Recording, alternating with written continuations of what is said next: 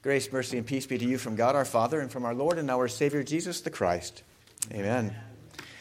So I'm going to name something and then want you to kind of share with me what goes along with it. Okay, and so I'm old, and so some of you will connect with these things. Others will be like, I don't know who that is. Okay, but I'll give you the first and then you give me what comes after that. Okay, so rice and beans. Bacon and eggs. All right. Tom and Jerry. Very good. Now let's make it a little harder. Starsky and Hutch. All right, good. Chips and dip or salsa. Okay. Fish and heart and Even my wife got this one. Beavis and I was surprised my wife got that one.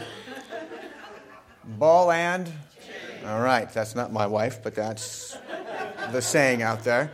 And so what we see is a lot of these connections. Lone Ranger and Laverne and Batman and see, you can't have one without the other. They just go together. There's this connection that's made. And what happens, you see, in the baptism of Jesus, in order to fulfill all righteousness, is there's a connection. He stands in for us. He's our substitute. He goes with us to do what we are unable to do on our own. Romans 8 verse 3 says that for us.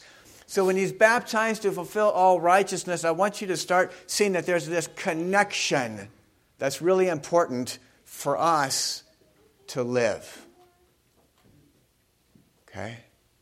So in order to fulfill all righteousness, well, how is Jesus' baptism in any way helping to fulfill all righteousness? Well, John was, you see, baptizing for the forgiveness of sins. He was baptizing a baptism of repentance for the forgiveness of sins. What is it that we desperately need each and every day? Forgiveness of sins, to be made right in our relationship with God so that we might walk clean, forgiven, new in Christ every single day. And so what everybody else was doing was coming to John with repentance for the forgiveness of sins. Jesus shows up. How many sins does Jesus have to repent of? None. So he comes, and the one word that you just sang, I think in the last verse of the song, is so very important. He comes to join with all people of all time and all places, to stand in our place, to be connected with us. And so he does what every one of us should do. He's baptized in our place. We're now connected with him. What's so beautiful about that is what I love to tell people at the end of the gospel reading for today, when the Father speaks, he says, "This is my beloved Son, with whom I am well pleased." And I've told probably all of you numerous times, but I never tire of saying it to you. You might tire of hearing it. When you wake up tomorrow morning, or when you're going home today, I want you to remember that because of being connected with Jesus, that the Father says about you, "This is my beloved one, with whom I am well pleased."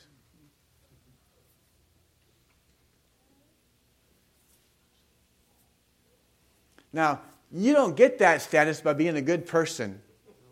You can't be good enough to be that. If you think you can, you've taken the bar of the law and made it really super low.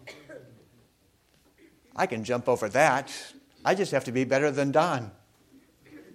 That's so easy. That's not really easy, okay? But that's so easy, okay? All I have to do is be better than him. Oh, wait, Jesus said, "Be perfect as your Father in heaven is perfect." Oh, you mean I shouldn't compare myself with all these other people, but instead I should look to the perfect law and then delight in the fact, in the truth that I'm with Jesus, and therefore I have a new identity. Would you just say these words with me? God the Father, is pleased with me, for Jesus' sake. Do you believe what you just said? Yes. Isn't it awesome? And the reason that that's true of you is not only that Jesus was baptized for you, but you also were baptized into the family of God.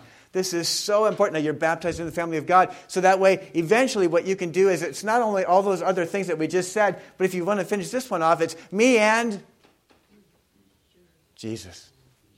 I know for all of you English majors, that's horrible language. I understand, okay? But it's me and Jesus. Me and Jesus. Do you walk through your day-by-day life, me and Jesus?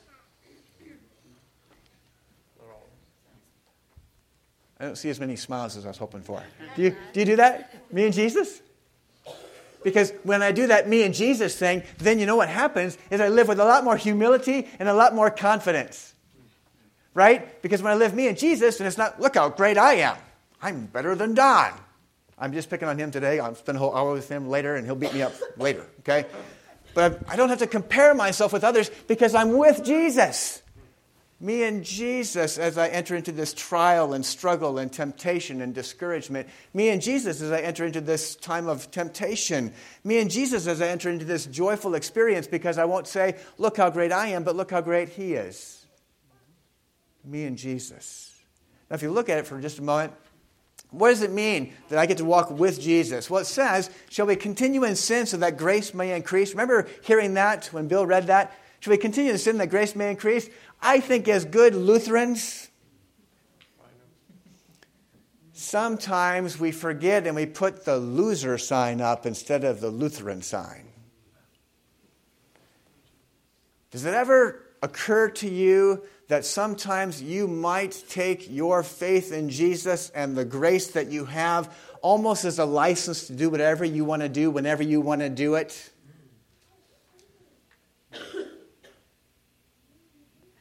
I'm forgiven by Jesus. I can go do that. That's okay. He'll forgive me later. No big deal. I'll do that. It's okay. I can make those judgmental comments about other people because I'll just ask for forgiveness later. I can go onto that computer website I shouldn't go onto because I'll just ask for forgiveness later. I'll do this to that other person even though I know it's wrong because I can ask for forgiveness later. That doesn't really fit very well with me and Jesus, does it? Does it ever happen, or am I just making that stuff up out of the blue? Okay, John started making it out of the blue. He's a head elder, so does that make sense to you at all? Do you ever give yourself permission to sin? Yeah. And so what I want to remember is God says, by no means shall I continue in sin so that grace may increase. He actually says no. Because He says we have died to it. Remember that Jesus came so He might be baptized in our place to take our place. When we died, we were connected to Jesus' death and His resurrection. Which means I get to live a new life. I don't have to live a new life. I get to live a new life. I get to. You get to. Which means I get to live with great joy because He's given me this new resurrected life. There's 3 P's I want you to know really, really well. Because of what Jesus has done through His death and resurrection, I now am set free from the penalty of sin, from the power of sin, and from the presence of sin one day. I know I've told you those before, but you've slept, so you might have forgotten just like I do once in a while. Can you repeat that again? I'm going to. We've been set free from the penalty of sin. The wages of sin is Death. But the free gift of God is eternal life in Christ Jesus, our Lord. So sometimes people reject Christianity because they think Christianity is just a bunch of morality. And then what happens is because you're so moral, you just end up judging other people. Christianity is about Christ. Just a real quick question. Is your life about Christ?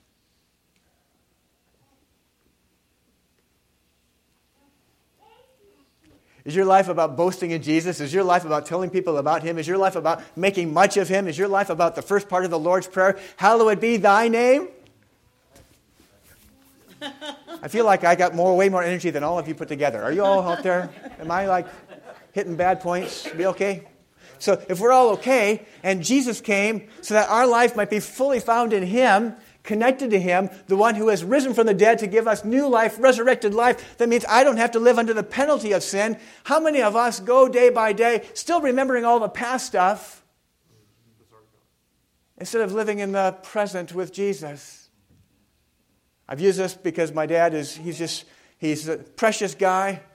And I've shared this with you, I think, before too, but egad, this is just a review day.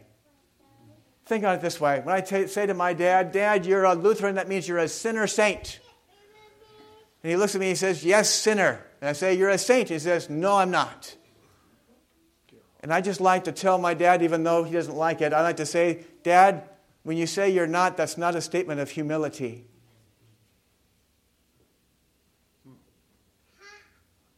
You're actually calling God a liar.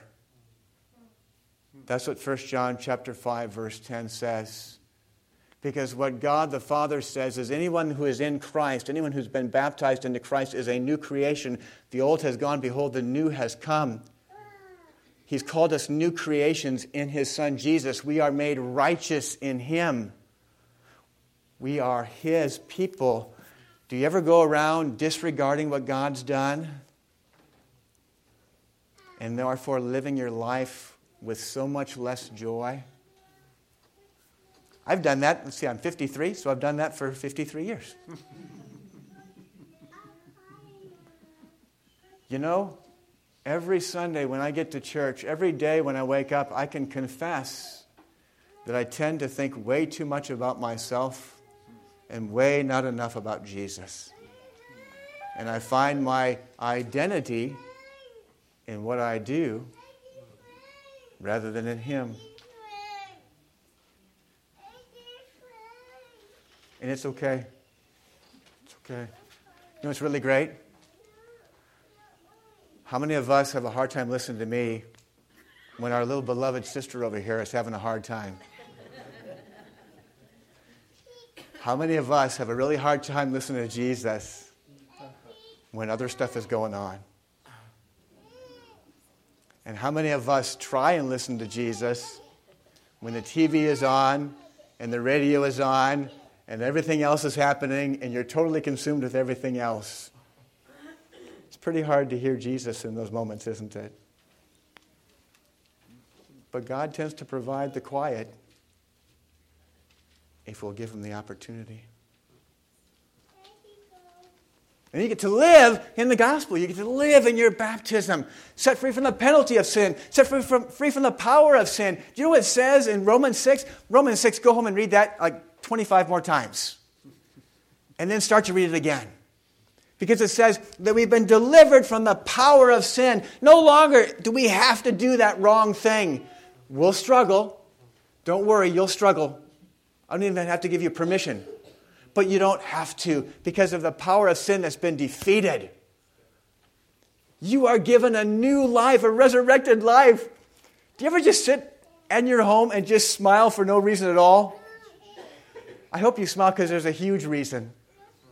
I'm in Christ. I've been baptized into Christ. I've been connected with Christ. And my life is now so much better than ever before. Or I can just forget about Him and live miserably. It's up to you. Is Jesus glaringly absent from your life some days? The penalty of sin, the power of sin, and one day the presence of sin. You know, that song, I Can Only Imagine, it's a great song. I can only imagine what it will be like one day when there is no sin. It's beyond my wildest imagination, and it's better than I can even think. Can you imagine? No more judgmental thoughts that come to your mind immediately. No one yelling and screaming at you. No one calling you names because they don't know how to put you in a box that they can figure out. No one detaching themselves from you because you're just too costly to spend time with. Any of those things ever happen? And you're not busy judging everyone else's look at you. I was one time playing the bass guitar. Pat and I were singing at a little church. I was playing the bass guitar, and the guy was smiling from ear to ear. And I was like, I wonder what's going on. I wonder why he's so happy. And I looked, and he pointed. And he pointed down because we only had a 6-channel mixer. And my cord was just dangling down at the bottom.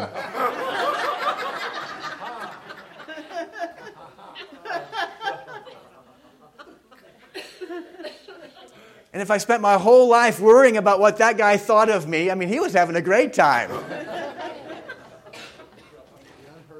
Wouldn't it be great if we were set free by Jesus because we're connected to Him from all the opinions? By the way, have you noticed people are kind of fickle? Up and down, depending on whether they slept or not, how much they're eating, how healthy they feel, what the attitude is they're having today, all that kind of stuff. And yet we put so much stress on what they do, how they look at us. Is it okay? Is it okay to let it go and to live in the freedom and the joy of Jesus?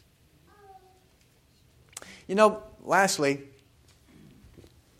when it's me and Jesus, Jesus never said, do life by yourself. So I want you also to think of this, me and you. Me and Jesus leads to me and you. Me and Jesus leads to me and you. I want to care for you. Our beloved sister who sits right there, her name is Kay. Her pain is coming back. Twinges started up. Now it's pretty much full bore again. The doctor, when she saw in California, said 5 to 7 months of relief. It was 2. 2 is awesome, but 2 is not 7.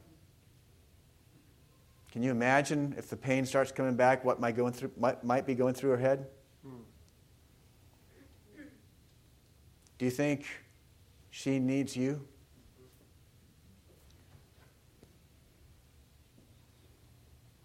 Me and you. 1 Samuel 23, verse 16. These beautiful words. If I say David and... That's great. Give me a different one. David and Bathsheba. Fantastic. That's it. Give me another one. David and Solomon. David and Jonathan. Y'all did great. I'm really impressed with your Bible knowledge. That's fantastic. Okay? But listen to what Jonathan did for him. 1 Samuel 23, verse 16. David is running away from Saul.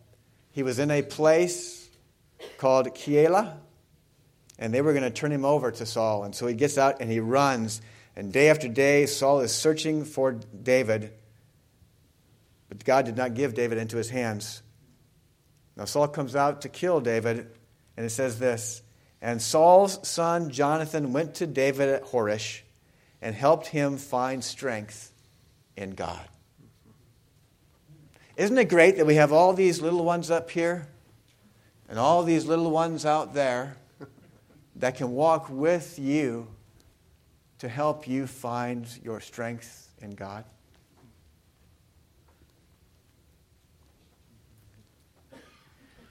I don't want to go to church today. Church doesn't do anything for me. Maybe it's because the church is there for you to do something for a whole bunch of other people. Maybe the church needs you to listen and to love and to encourage and to support so that when you come here, it's me and you. How can I be present for you? How can I listen to you? Because me and Jesus, He's fulfilling me. He's reminding me. He's filling me with joy so I might now be present for you. Or maybe you just come today because, man, you need for a good 6 people to be present for you. That's way harder, isn't it? Because that means you actually have to say, I could really use you today. Could you listen to me? Could you love me? Could you walk with me? That's just way too scary. How many of us won't do that? Raise them high. 1, 2, 3, 4, 5. How many of you are liars?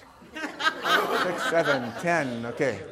All right, so maybe what's happened is the more connected we are to Jesus, the more we get to live in this new resurrected life, the more we get to live in fellowship with our brothers and sisters His way. Amen?